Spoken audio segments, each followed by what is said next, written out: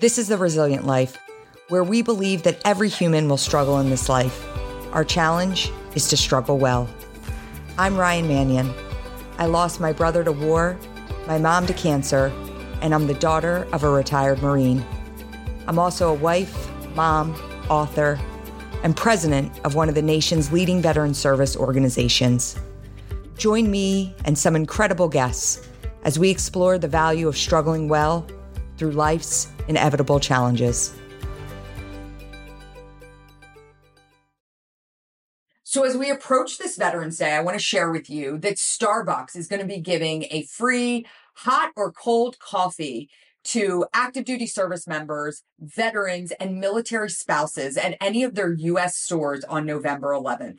In addition to that, they're going to be donating $100,000 apiece to the Travis Manion Foundation and Team Red, White, and Blue to continue our work within the military community and veteran community. I want to thank Starbucks for their continued commitment to honoring and supporting our veterans and to giving back to the Travis Manion Foundation. Well, I want to welcome back to the Resilient Life, Brian Chontosh, more affectionately known as Tosh. And Tosh, you were episode number 2 of the Resilient Life podcast. Did you know that? I knew I was early on, and I knew it was a tremendous privilege to be so. So I'm glad to be back. Yeah. So we just looked it up. I said, when was Tosh on? And it was episode 2. And, you know, my first episode was Alex Gorski, former CEO and chairman of Johnson & Johnson. And then it was you. It was Alex, then Tosh. And it's not a bad second. It's not a bad second to be part of, for myself, like that's pretty good company right there. And, you know, I'm really glad you're back on because I have to be honest. I do not, when people are like, oh, you have a podcast, you know, I'm going to listen to it. But I'm like, yeah, start around like episode 20. You know, it took me a minute to kind of get my feet wet and know what I was doing. And I remember like when you came on the show, that was August. The episode released August 11th of 2020.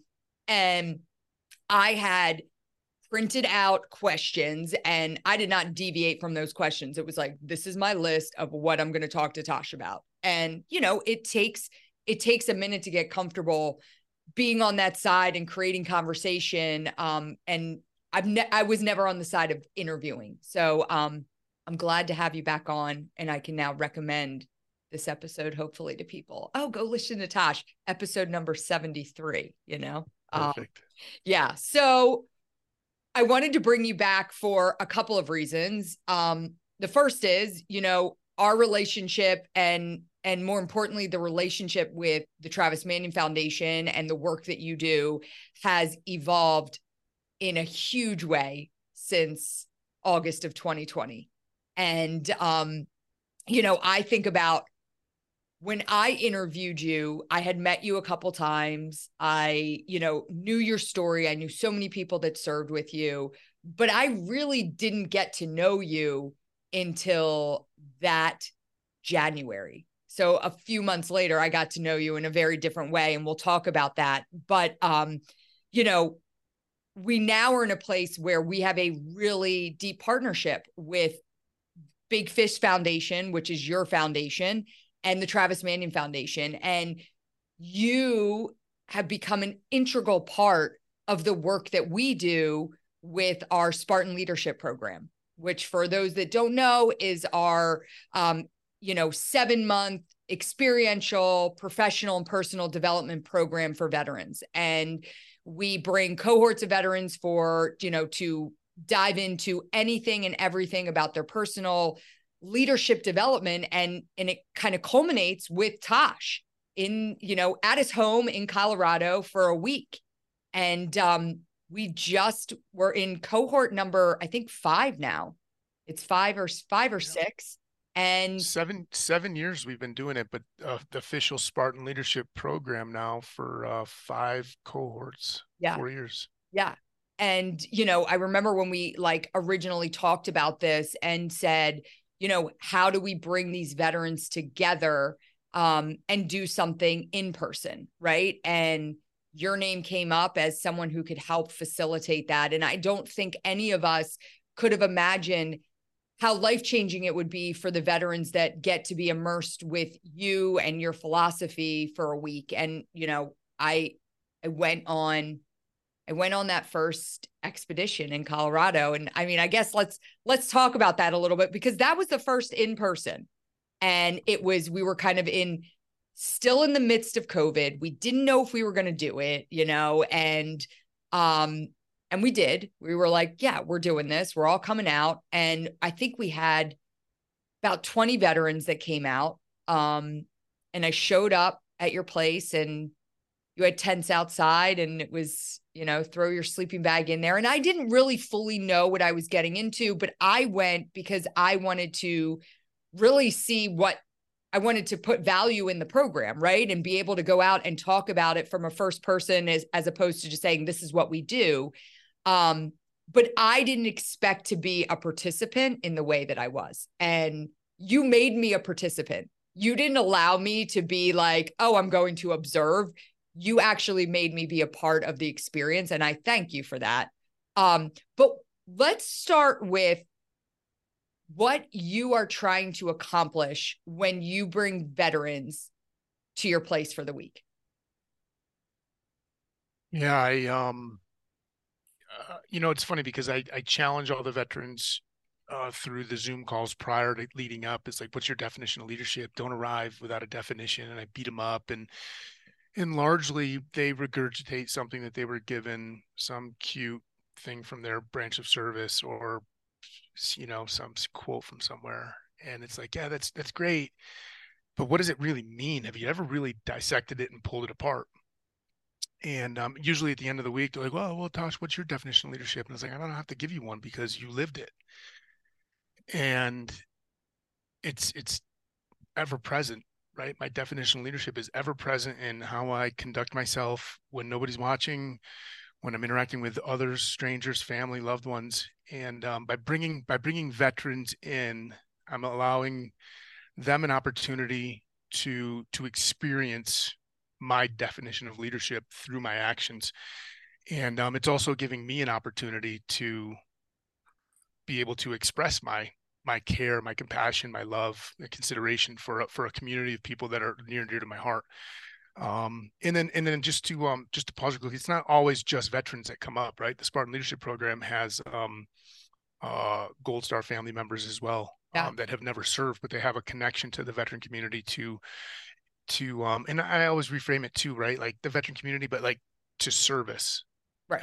And I think that's what's special, whether it's a veteran community, whether it's first responder, whether it's whatever, the common theme is something bigger than ourselves, right? In the spirit of growth and optimism and ideal and virtue. And that's really what service is, right? Something there. We just happen to, or I just happen to affiliate with it through the veteran status, right? So my goal is just to bring people to the house and shower them with love and care and compassion, because that's the hallmark of my leadership sort of vein. And I challenge them. I like to challenge their belief sets. Sometimes I agree with them or disagree with them. It doesn't matter, but I want them to understand why and how they've arrived at believing what they believe. And then start to go through the checklist with, are your beliefs serving you and your community and your purposes well or not? And if the answer is no, then why are we continuing to hold on to these paradigms? And so this whole week up here is just challenging what we know. I like to say what we know is exactly in the way of us knowing, and create connections and bonds with each other. Then we can find strength. And it's a very intrapersonal experience for individuals as they leave here like really full in the heart, but heavy and like, wow, what was that? And so I don't know if I answered the question. I'm just kind of No, babbling. I'm trying to like, I think, I feel like that's how I left. And, you know, I just spoke a few weeks ago at Echelon Front. I saw that. Yeah. And so they did their first women's thing. And I was trying to think of some of the values that are really important to me and what I wanted to talk about. And I wanted it. And I, you know, I always talk about failure as a bruise, not a tattoo. And I wanted to talk about some times that I had failed. And I was searching for, okay, what's a really great example, not of a time I had failed a while ago, right? But a time recently where I felt I had failed. And one of the times I really felt like I had failed was when I was in Colorado. And it was, you know, our second day, we get there, and I'm going to tell the story, and then I'm curious to know if you felt the same way coming out of this experience that I did, that I thought you felt. But we go and do a quick climb. Okay. And we do a quick hike, but I guess it was 1,000 foot, but it was steep. Right. So, and we come down and we're riding the vans back, and I feel like absolute dog shit. Like my head is spinning in the van on the way back. We get into the tent, and I'm lying down in the tent. We had brought out pizzas for everyone. We were doing a pizza dinner. Lindsay, one of the women I work with, comes in, and I'm like, I'm sick. Something's wrong. I end up getting on the phone with a friend of mine, Carlo, who served in the Marine Corps and is, you know, he knows who you are. And I'm just like, listen, I'm out here with Tosh. I'm like sick. I've got all these veterans and Gold Star family members here. And he's like, yeah, you definitely have altitude sickness. And I'm like, yeah. He's like, you got to get these pills. You got to get this, you know, the oxygen spray. And and then he starts freaking me out even more, you know, because I'm like, oh my God, I'm like ill. And we had just come from a hotel where we'd spent 2 nights at the hotel. And he's like, you probably should go back down to the hotel maybe and like get reacclimated to the altitude. And I come out of the tent, and in my head, I'm like, I'm going to go back down to the hotel for the night. Like, I feel like crap. I can't sleep in this tent. It's cold as shit. I'm going to throw up. And I walk in, and you're standing there, and you're making burgers in your kitchen. And it's you and Jojo and Preston, our camera guys, and you guys are all drinking beers. And I walk in, and I'm about to lose it. And I'm like, hey, I'm not feeling good. You know, I've got altitude sickness. And you looked right at me, and you're like, altitude sickness doesn't exist. And I just started crying, and I was crying in front of all these people. And I turned around and I walked out, and you followed me out, and you sat down next to me, and you're like, well, what do you want to do? And I'm like, well, maybe I should go back to the hotel. And you're like, is that what you want to do? You want to go back to the hotel? And I knew when you were saying that to me that you weren't actually asking me if I wanted to go back to the hotel, or at least that's what I thought. And I went back, and I went back into our tent, and I had the worst night of my life. I threw up all night. I was out at the porta potty, which we had, and I was cursing you for probably 7 hours out at that porta potty as I was like throwing up, like, you know, and all I could hear in my head was altitude sickness doesn't exist. And the next day I was wrecked. And I realized when I look back on that experience, you know, in my head, and the way I explained it when I shared it with the audience was that you actually were not going to allow me to fail. And I didn't understand why. And I may be off on this, but when I look back on that, I don't think you were going to let me fail in front of all those people that were there. And you weren't going to let me go back to that hotel and curl under the covers with the TV. And so I was actually saying, you know, sometimes it takes others to help you with, you know, overcome failure. And for me, I would have failed. If it had not been for you, I would have failed in that moment. I would have gotten in a car and drove back down, you know, to take care of myself. But you didn't allow me to fail. So that may not be what it was like for you on your end, but that's kind of how I took it. And it was a really pivotal moment for me, an experience for me. Yeah, my observation a little different. We're both standing on different hilltops looking down in the valley, right? Yeah. I would, first off, this sounds like a great advertisement promotion for, hey, come up to the SLP program. You're gonna have the worst night of your life and freezing. Well, you were saying, and I was laughing because you said I lead with compassion and love, and I was like, I wasn't feeling it in that moment, you know? So. It doesn't, yeah, that's the thing, right? what is compassion and love? It doesn't, sometimes it's misguided. It's looked through the wrong filter. And as I remember it, yeah, we went on an acclimatization hike, right? The very first hike, it's very deliberate. Boulder's at 5,000 feet. So everybody comes in, staff, a day or two early, and they do some work and everything. And it's part of making sure the staff is set up for success ahead of time. Part of that process is acclimatization, because you don't need to have a staff and an audience of participants both, right? Our house is at 7,000 feet. We go up to about 8,500 for our first like little walk. Then we come back down to 7,000 feet. But and then we give a lot of food and hydration and everything like that. So thinking of the physical sense. But yeah, you had a predisposed not condition. You had a previous experience when you were in Vail, Beaver Creek skiing one year, Yeah, where you had altitude sickness. like the year before I got sick. Yeah, at 10,000 feet and whatnot. And I think so that was data that I was collecting in from you through conversation, right? I find that a lot of people are in a rush to solve, rush to solve, rush to solve. And a lot of times they'll get one piece of information, they want to solve things given that one piece of information, instead of saying, hey, we're not in a life-threatening situation right now. Let's trade some time and some space for more information. And I remember when you walked into the kitchen and Puddin, I call him Puddin, you call him Preston. He's in a rush to solve everything. He's got all these fixes and all these things. Oh, you got to do this, you got to do this. And I'm just like, hey, I'll take care of it. And what Ryan needed was just a little bit more time. Tosh needed a little time to gather some information and to just, and so my response to you, I thought it was a lot softer than that. Like altitude sickness doesn't exist. Probably was, but in my head, that's how I remember it. It probably was so. Yeah. But I just, hey, boom, here's your response real quick. And then of course, yeah, absolutely followed you out the door and sat down and we talked, we had a good conversation, and just, I felt a little bit of anxiety and tension, and that's not going to help symptoms, go away, or faux symptoms, right, to clear, so that we can identify the real symptoms. And just a lot of things swirling through my head, just like instantaneously, right? Like there's so many different facets of what you need to do. Here we have Ryan up here. We need to have a successful event.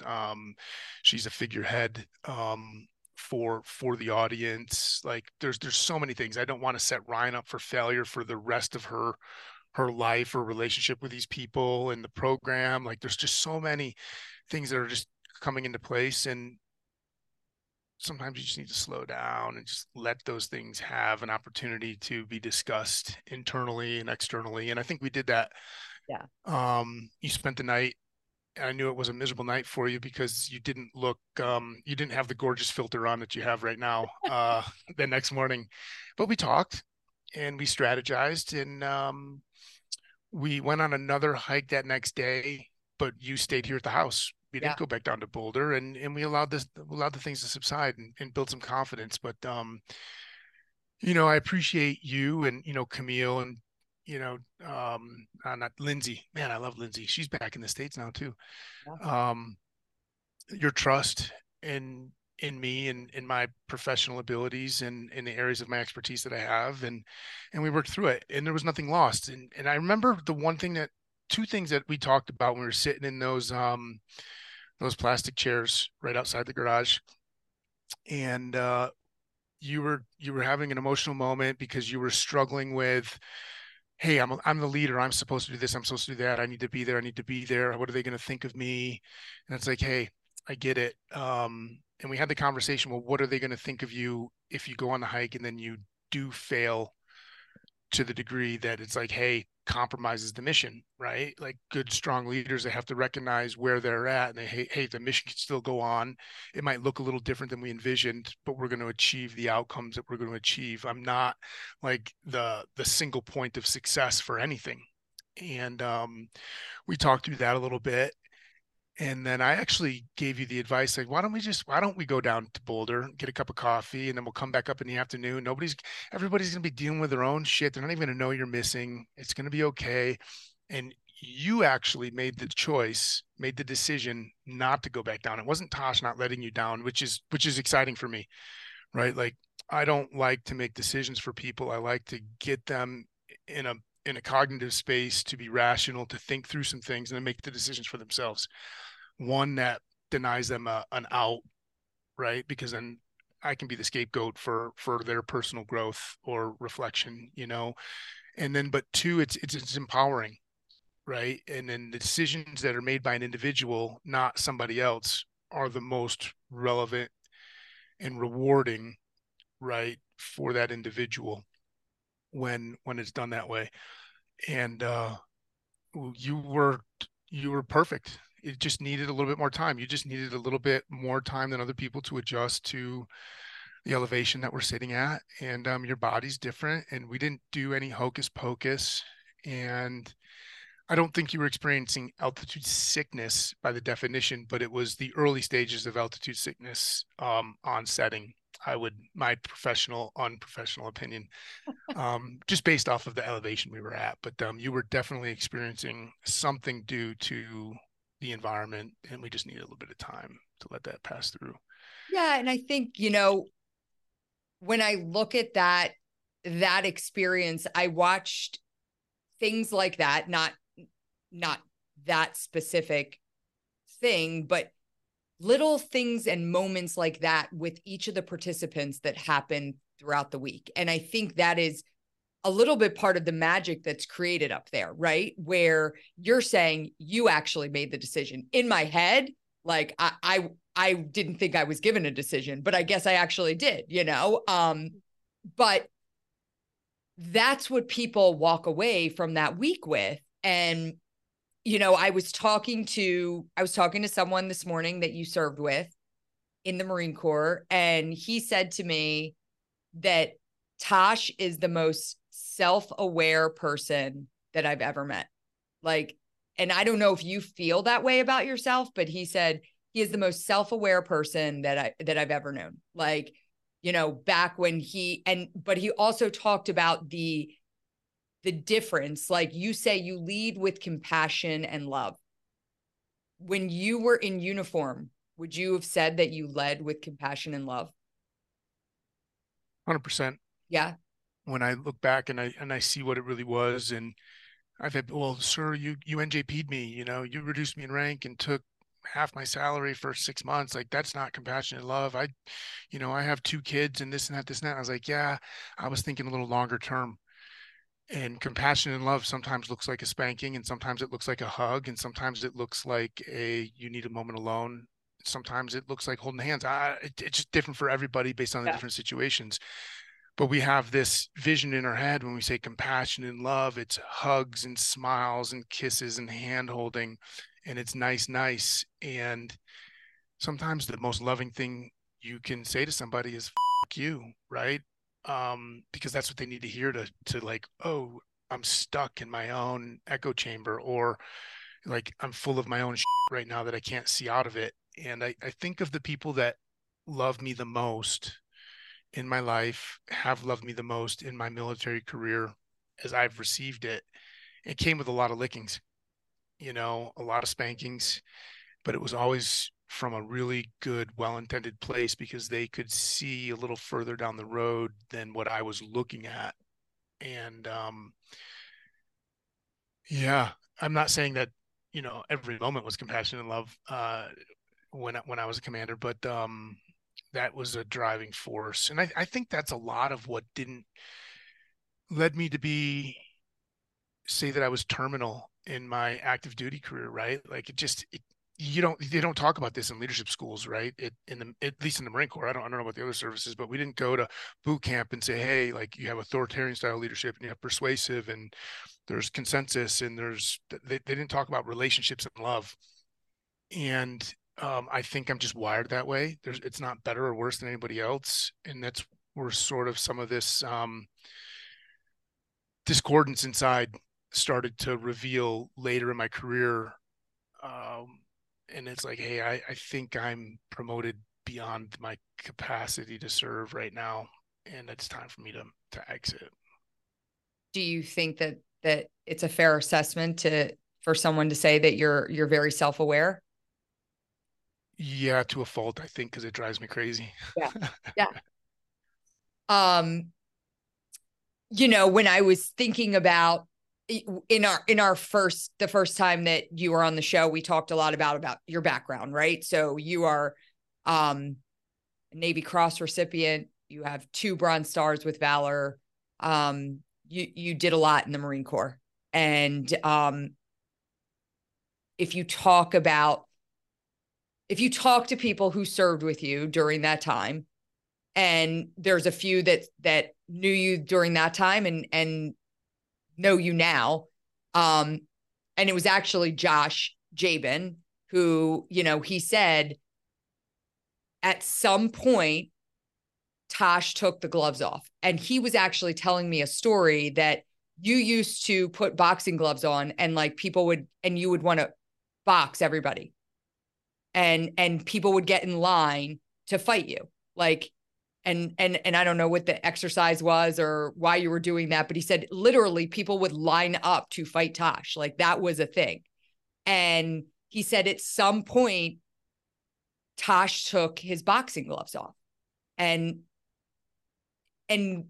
we were talking about it because he said last week one of our special events director was talking to Josh. And so Josh Jabin is our COO, 20-year Marine, and wrestled at the Naval Academy. And last week our special events director said something to him, and he goes, well, because I'm an athlete, and she goes, you're not an athlete. And he said, and she said it to me so quickly, like, well, you're not an athlete.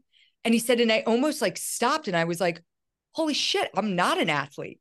And he said, like, that identity of who I was, like, all of a sudden, he said it was like a light bulb went off, and I'm like, yeah, I'm not an athlete. I run like twice a month. I've got a bad back, and I'm not the athlete that I was.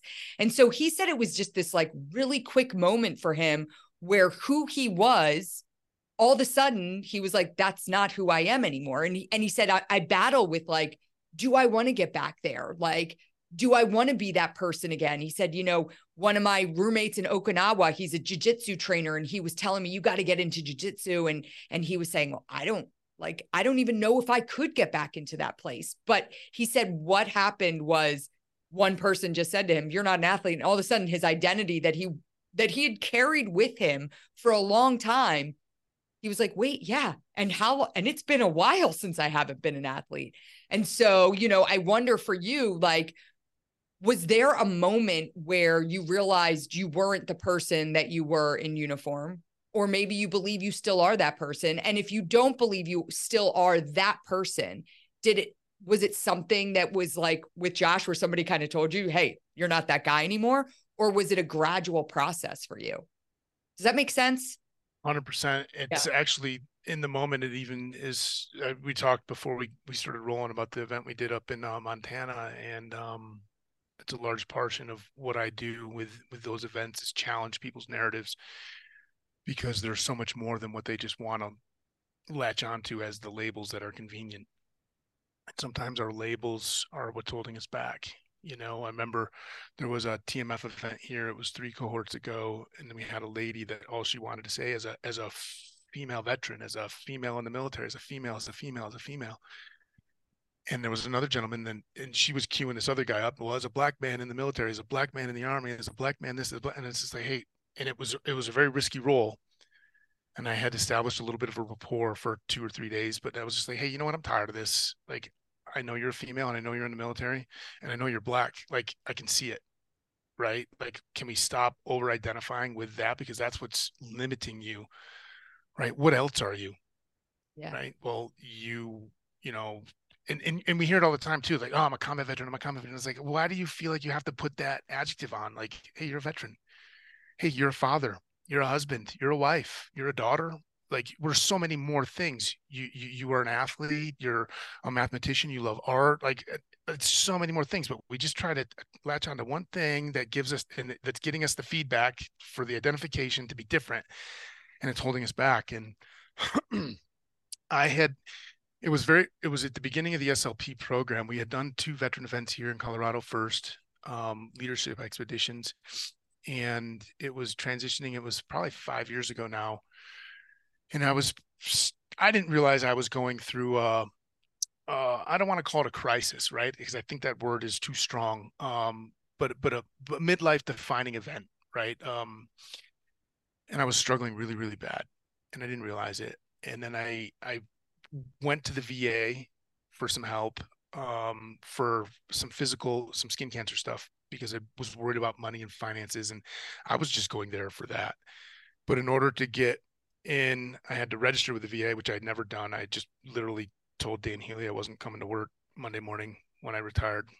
So I didn't do any of that work. So I find myself 6 years, 7 years post military service going to check in with the VA for the first time. And then it's like, it's very confusing, especially when you're not working well up here. Yeah. And I just wanted to get an appointment with a skincare doctor.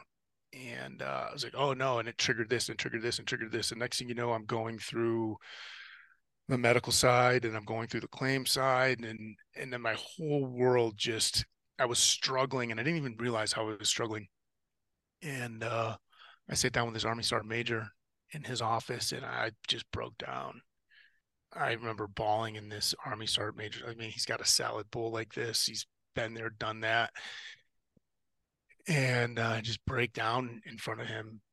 And the words he shared with me, and like, to the extent that you need to evolve, you need to become more, you need to, not let go, but you need to release a little bit of that stuff. And, during your time as a specifically as a commander in the infantry community in combat, right? Like you have to be the biggest, the fastest, the strongest, the smartest, the most resilient. You don't feel fear, like you don't want to be anything less than the most and the best of anything, because that's what the men deserve when we're facing the most horrific times of our lives. And I never let that go. And for years and years, I keep getting these phone calls like, so and so just committed suicide, so and so just took their life, and so and so did this, and and it's like, why does this keep happening? Why does this keep happening? I didn't put two and two together until I have this event at the VA, and I say, hey, I need to accept that I need to evolve. I need to grow beyond what I was. I need to let that live in time and space where it was appropriate, but it's not appropriate anymore. In the Marine Corps, we say we're so adaptable, any climate, place, right? And yet here I am using old tactics and strategies, and I'm in a whole different environment. I'm post-military life, trying to do other things, yet I'm using the tactics and strategies that allowed me to find some success on the battlefield. And I had to do some soul searching. I had to start questioning, who am I? Who do I want to be? How do I show up for others? And I just started sharing. I started sharing through my podcast. I started finding strength through being vulnerable and being okay with that. And next thing you know, the phone started flooding, the text messages, the emails, like, sir, oh my God, like, I didn't want to share this with you, but I feel this and I feel this, and I didn't want to disappoint you, and I didn't want to let you down. I didn't want you to think that I was a giant sissy. I didn't want to. And I'm like, exactly the opposite, brother. We're all experiencing these things. And it's like, yeah, but sir, like, you were always this, and you, if I was doing that, I was like, man, I'm screwing it all up. Take another Marine Corps leadership principle. It's like, lead by example. And here I am leading this example that's causing more harm for veterans when they should be in the safest place that they've ever been, right? Post-military service, back in the home front, enjoying the liberties and the freedoms that they've chosen to defend. And we're doing more harm to ourselves now than we were when we were serving in the most horrible places. And it was an epiphany for me. And I decided to learn how to ask for help, learn how to show weakness in inappropriate ways, but still not be weak, but be able to express and share. And through that process, I've really been on a quest for the last 5-6 years. And that's largely the work I do with the Big Fish Foundation, is to show men and women that this is the path forward, or a path forward, and these are the resources, and these are the things that I use to do to get through it. But yeah, it was a significant live event for me 5-6 years ago when I went to seek some help, and it's been hard, but it's been very rewarding And I feel I said this to a group that was here for an event a couple months ago. I'm a better Marine Corps officer today than I ever was, because I'm realizing that my season of strength, as we know it back then, has passed. And I've been trying to hold on to it. That was the summer. And I've been trying to hold on to summer for so long. And it's like, hey, now I'm experiencing Indian summer, but we know it's a false summer. It's just these little blips of a Yeah. couple of days. It's like, I need to embrace the fall and know that winter's coming, and spring and summer will come back around, and that's okay, but it'll look different as I move forward and I grow. And so trading strength for wisdom, trading aggressiveness for patience, and leveraging my experiences in this new capacity that somebody that's half my years younger wouldn't have the experiences to be able to accumulate to arrive at. I'm doing a greater service to my experiences by being a product of them instead of trying to hold on to, 2003. Will you talk about, you use the word vulnerable, right? You had to be vulnerable. And like, that's a big word for me, because I can talk about stuff that I've been through. I can talk about, how I've overcome things in my life. I can talk very easily and very openly. I can sit here and tell you when I was, diagnosed with PTSD. I can share all of that, but that's not being vulnerable, right? Like for me, that's not being vulnerable. Like being vulnerable was walking into your kitchen and crying. Like that was total vulnerability from someone who goes around saying like, I've cried 5 times in the last 10 years. One of them happened to be in your kitchen. Like that was the most extreme vulnerability that I've experienced in a long time. And so when you talk about, you have to be vulnerable, like, and you say, I have this life experience, and I break down, I'm vulnerable to the sergeant major.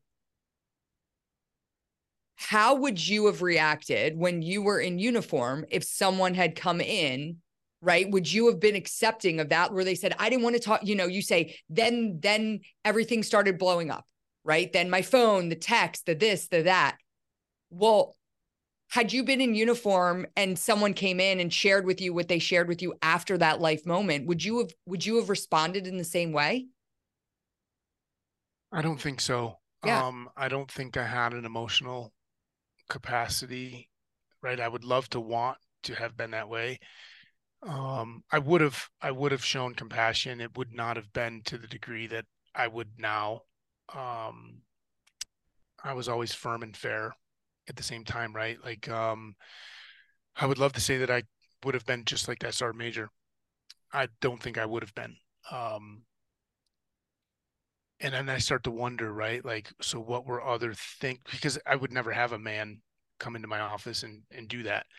And so then I think of what else was I putting up as a facade that prevented people from actually doing that while we were serving, right? Because there must have been something there that was like, hey, we're not going to go into the skipper's office. We're going to go talk to this person. Like, and I'm not going to go, I'm not going to say I'm ashamed or embarrassed. Like, if I could go back, not that I would, and try to use this reflection as an opportunity for growth back then in the moment, that's an area that I probably would have put more attention on to be more welcoming of individuals that were going through those crisis type moments, right? Yeah. What you did for me by coming into the kitchen, for you, it was a moment of vulnerability. You were, and all the things associated with that. You gave me a tremendous gift, right? This is how I look at it: is you walking into the kitchen gave me a tremendous gift. You showed me without knowing it that you trusted me, you believed in me. Um, you gave me a window and an opportunity to be able to help, right? To be able to show and demonstrate to another degree how much I actually believe what I say I believe through my actions. Um, and that's how I look at being vulnerable, right? It's not a kitschy thing to do and stage, oh, I'm going to show vulnerability here. Like, that's not what it is. Um, when you express vulnerability, anybody, right, you're giving others the opportunity who do care and love you to be able to help. Yeah. I mean, because that's how I'm wired, right? I just want to help. I want to help. I want to help. And it's like, hey, come ask me for help. I'm more than happy to. I'm more than happy to. As long as I can say no if I don't have the time and put you with somebody else. Like, I want to help as many people as possible and is genuine.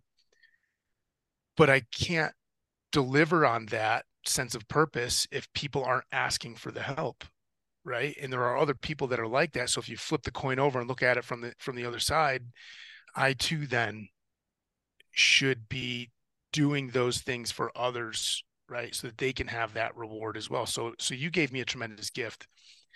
And then I gave you a gift, and it's beautiful, right? It's the way I think that it's supposed to be. And we're in an environment now where we can do that. Maybe not that environment back in Fallujah or whatever. That's fine. And I still kind of negotiate back and forth between the then and the now, but the then is then, and all I have control over is now, and I can influence the future. So that's where I'm focused on, is trying to get people to understand. So like the gloves come off. Like I still put gloves on. We were up in Montana and we put the gloves on, and it's funny that you're talking about this because I did my Instagram post last night at 2 a.m.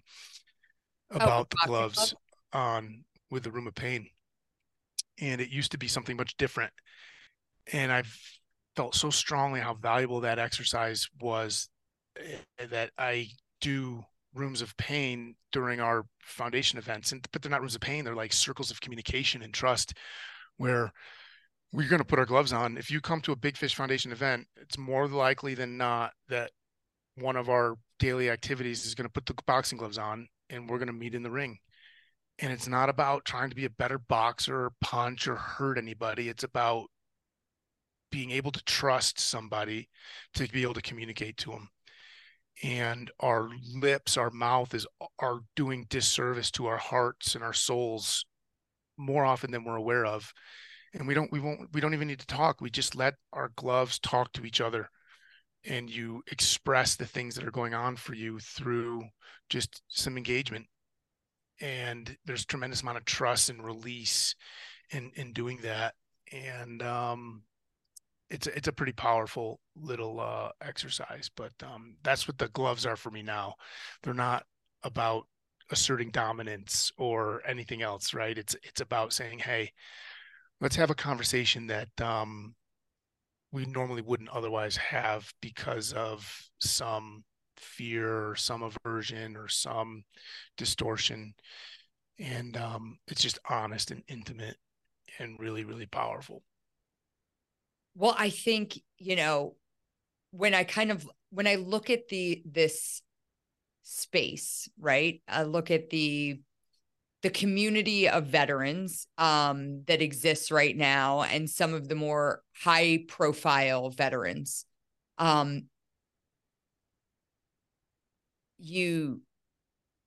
Most of them don't talk about words like vulnerability and compassion and leading with love, right? There's a little bit of I don't know if they feel an obligation to continue the kind of moto, image that they had when they were in the military. And in fact, I think that is what's so intriguing about you, because you quite possibly, like, you were legendary in the Marine Corps for all of that. And then you come out and you're talking about things like, we're going to meet with our boxing gloves, and have a conversation. And I think it's beautiful to see, because when you look at where we are today and the number of veterans that are killing themselves, it is an epidemic. And we all talk about it, but there aren't real solutions that are happening outside of, honestly, like outside of clinical care, which is sometimes very necessary and where you need to go. Like, we talk about community, right? And we talk about this idea of community and being able to come together. And that's a lot of what I see happen, out at your place. It's you're creating that space for these conversations to happen, that community for these conversations to take place. And you're playing the role of helping to facilitate that in a really meaningful way. Well, you're not showing up talking about, I'm a combat veteran. And that's not what you're leading with. And in fact, I don't even think when I was there that week, I think if people had not read the bio that we provided them about you, you were just Tosh living up at a house in Colorado and you were going to take us hiking and doing some fun shit for the week. Like they didn't, that wasn't anything that you used in your arsenal to kind of work through what they had to work through.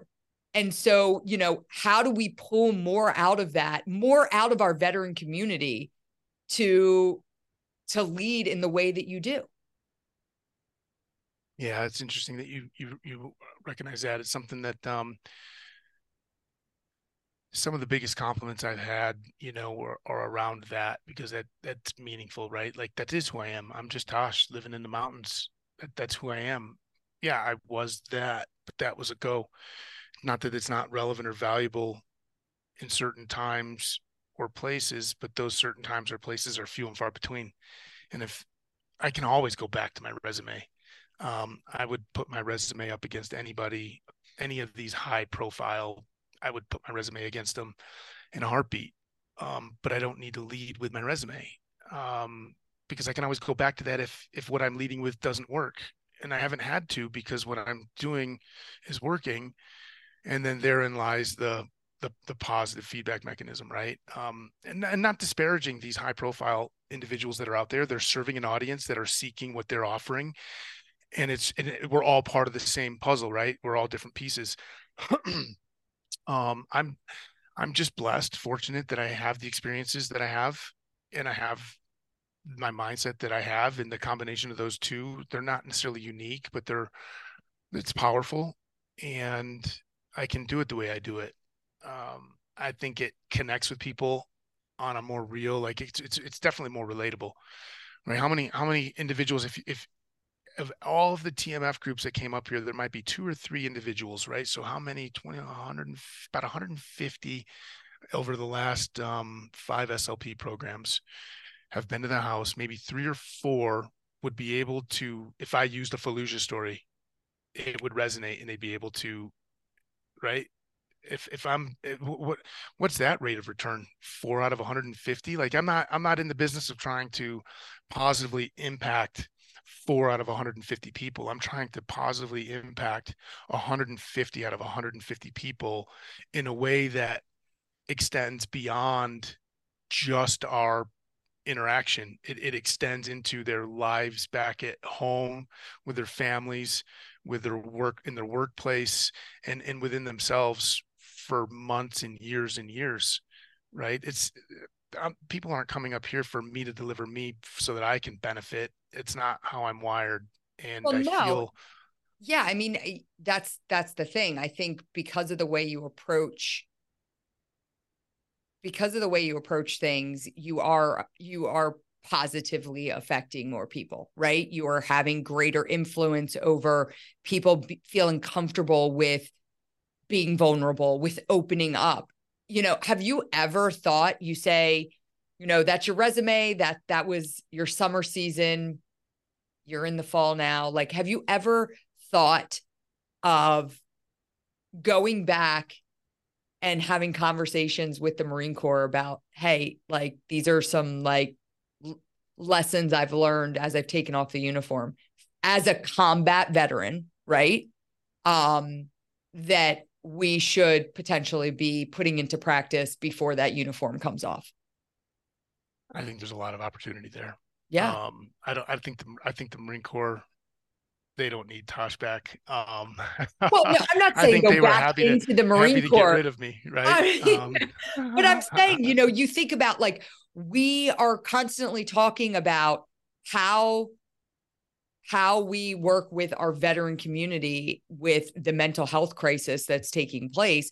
Well, I mean, I think a big part of that is because we're not preparing them when they're still wearing that uniform, right? Are they fully prepared for what that looks like? And I can't tell you how many veterans I've talked to that says, hey, listen, the TAP program is about learning how to write your resume and how to get a job. But like, that's probably super small on the totem pole of what needs to be the focus right now for a transitioning veteran. And it shouldn't just be like, here's the number to VA. I fully believe it should be like, here's the number to Big Fish Foundation. And here's the number to the Travis Manning Foundation. And you might do yourself a favor and get involved with these groups before you have even processed out of the service, because it's going to do a world of good for you. Like what the problem that I see a lot, and I see it a lot with our participants in our Spartan Leadership Program. They got out of the military, they lost themselves, they got somehow connected with one of our organizations, and all of a sudden they're found again, right? They're like, this is what I've been searching for.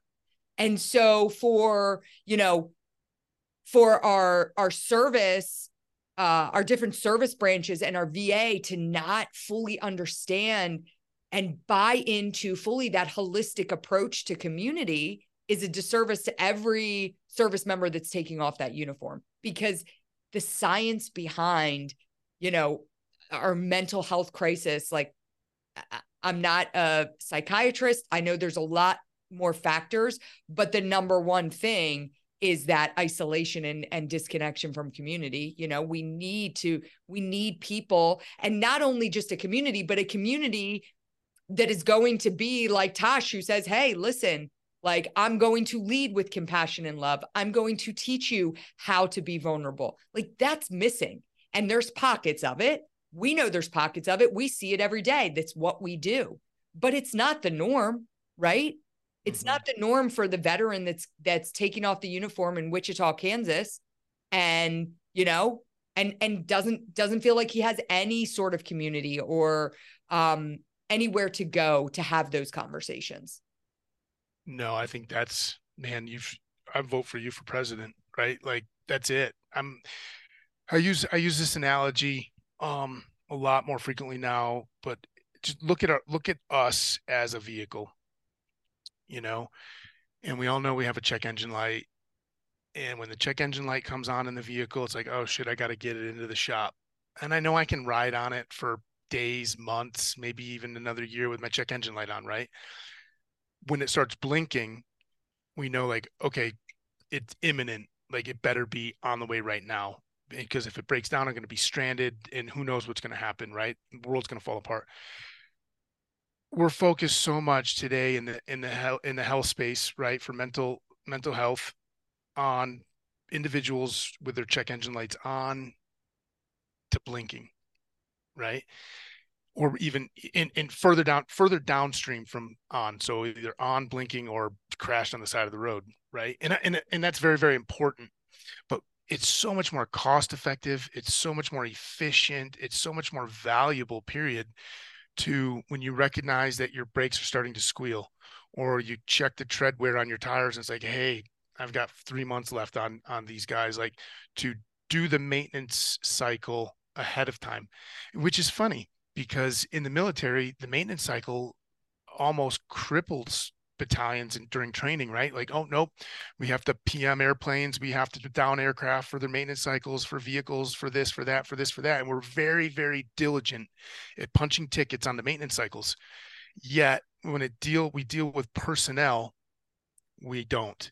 And if you look at expendable versus inexpendable, if that's the right word, resources, I would say vehicles and aircrafts and howitzers are an expendable resource, not the human life. Yeah. And if we look at the human life over time, like, what does this human's life look like 15 years down the road, 20 years down the road? And maybe from every parent's point of view, more importantly, what does their children's lives look like 20 years down the road? And we don't have to just talk about suicide rates. We can talk about divorce rates, right? We can talk about homelessness. So there's all of these things. They share so much in common. And when you really pull that thread and get back to the root of where the fiber's broken, I think you have it spot on. Is where in an active duty service member's time cycle is. Where do we start onboarding some of these things?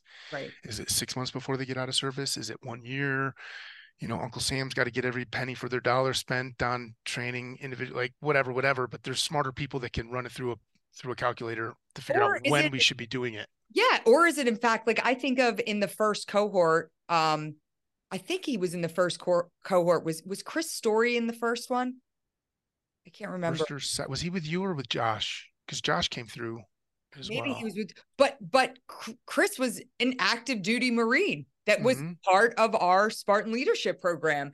And he, in fact, the conversations I had with him were so interesting because he was talking, I mean, he was almost, I don't want to say struggling because he wasn't struggling, but he was dealing with the same stuff that people that had taken off the uniform 6 years prior were dealing with. And, he just by connection through other people learned about this and had the opportunity to be able to take the time to be a part of this program while he was active duty. And I've watched him transition beautifully out of the Marine Corps. He's thriving. He's still actively engaged. I'm going to see him this weekend or next weekend at the Marine Corps Marathon. Like he's killing it because he had set himself up. Again, he was checking that engine light before it even turned on. Right. And he did it on his own, but not everybody's going to be able to, not everybody knows to do that. And sometimes, we have to put that into place. And I think it's a miss for us and our national defense when we're not focused on that, in a bigger way. The other thing too is my check engine light was on. And I'm looking at it and I don't even see that it's on, but it's on. That's the reality of the individuals we're talking about when they're in this.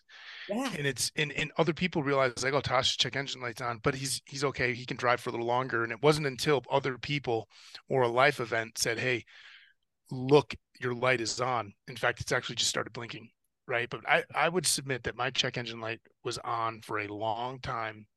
And through denial, ignorance, selective sight, I didn't see it. I didn't want to accept it or acknowledge it. And I was blessed by, I don't know, some sort of like knock in the head to wake up. And what I want to do is I want to knock on people's heads and hearts to have them wake up a lot sooner in the process than I did. Yeah, that's so, I mean, my check engine light was, my car had broken down like a year prior and I was just running on the side of the road. I mean, it was, and it took me becoming, literally being crippled by anxiety that would not let me walk out of my house to be like, oh, wait, I can't live right now.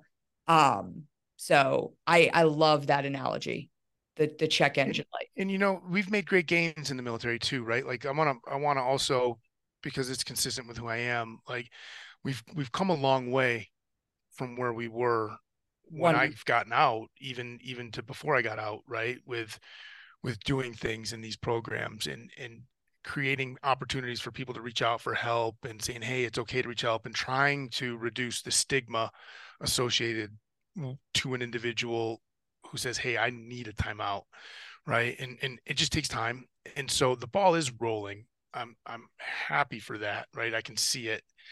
We're just so commingled in the mix right now that it feels like it should be rolling faster. We should be farther down the road. And so there are great things. There are pockets of great, wonderful stuff going on. And there's a lot of competing interests, and making no excuses or concessions for anybody. We've got a lot of work to do. And that's why with the Big Fish Foundation, we always say like, hey, we want people that are willing to put their gloves on, not their hands out. Like I'm happy to put our gloves on, our working gloves, right? And do some work, because we can't just ride the tide. Well, yeah. And I agree with you. I think not only has there been great strides, I've seen some of the things that they're doing within the Marine Corps specifically, and I have to imagine the other service branches are doing similar things. But I think as a society, we've done a really good job of bringing the stigma down for mental health, and making that more.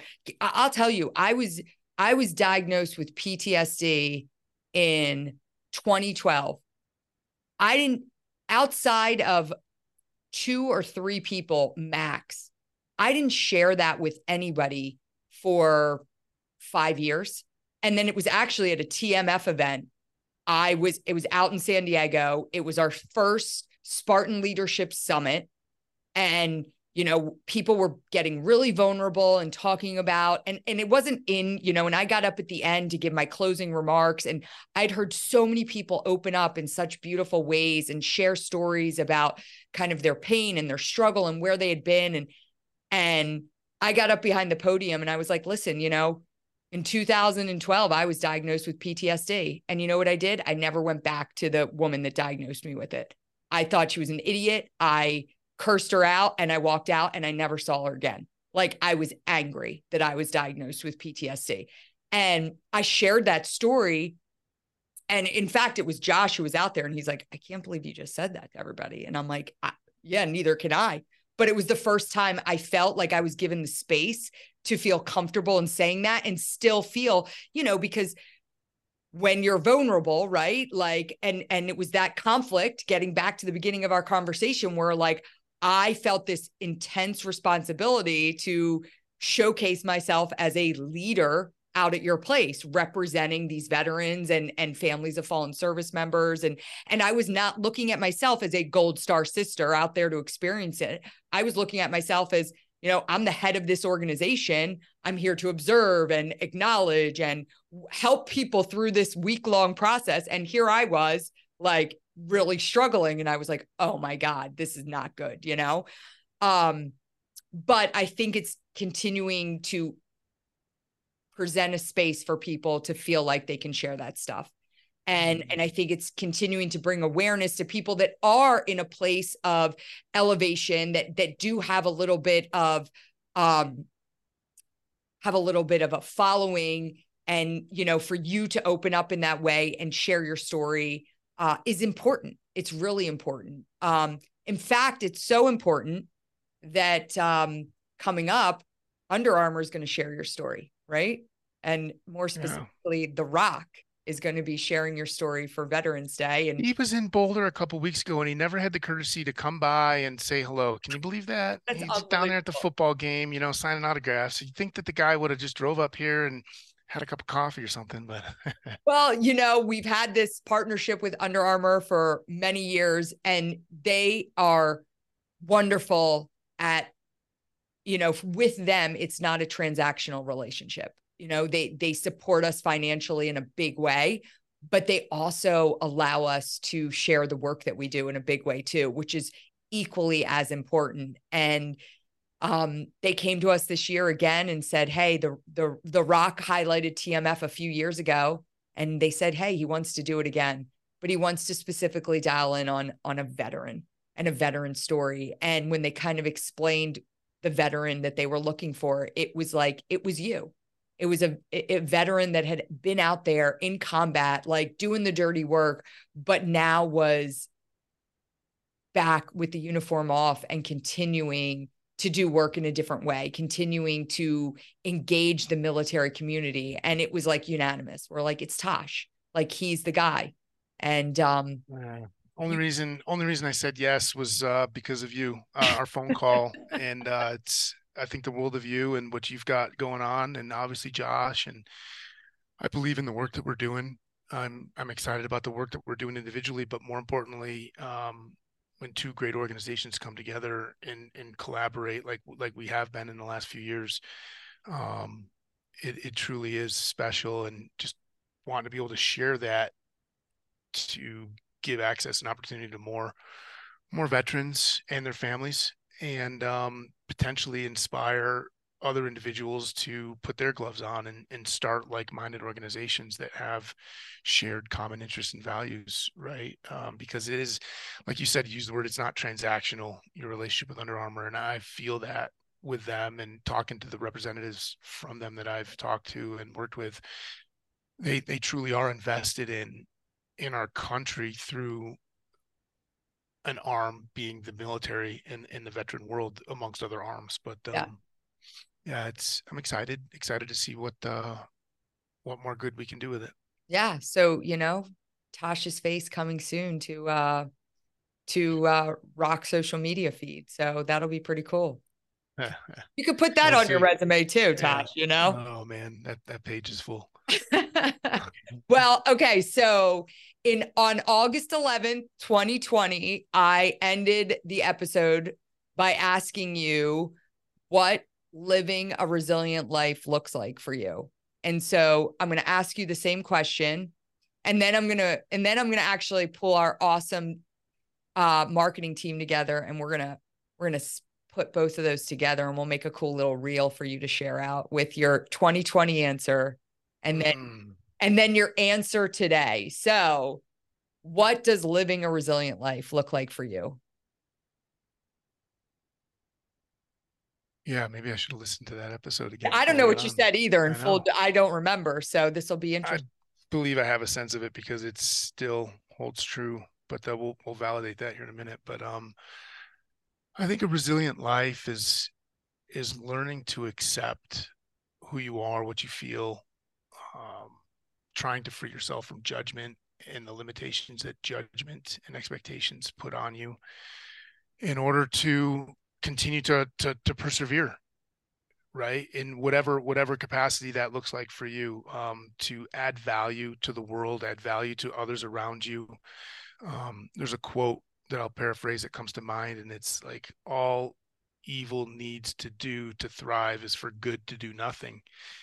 And just keep doing good, just one more step. When things get tough, when things get hard, just take one more step. Just do the next right thing. That's what a resilient life is. Just do the next right thing. Everything's confusing. Everything's crashing in on you. So much to do, so many obligations. It's like, hey, just take a deep breath. Just do the next right thing. And then when that's done, just do the next right thing. And so that's where I would arrive at, being put on the spot right now. And I will look you in the eyes and tell you that I am embracing that more and more every day. And I do well at it most days. Some days I don't. Just one more breath, just one more step. Do the next right thing. I like that. A lot of times we talk about resiliency as like, and a lot of people say, just keep one foot in front of the other, just keep moving, but do the right thing, take the right next step. Right. So that's important. Tosh, it's always great talking to you. I love everything that you stand for. I love everything that you do. And I hope that we continue to bring many more veterans to your place in Colorado to have a life-changing experience. And I can't thank you enough for the role that you play at the Travis Manion Foundation to help transform these veterans' lives. So thanks for joining us. Yeah, thank you. It's always good to see you. Give hugs to everybody.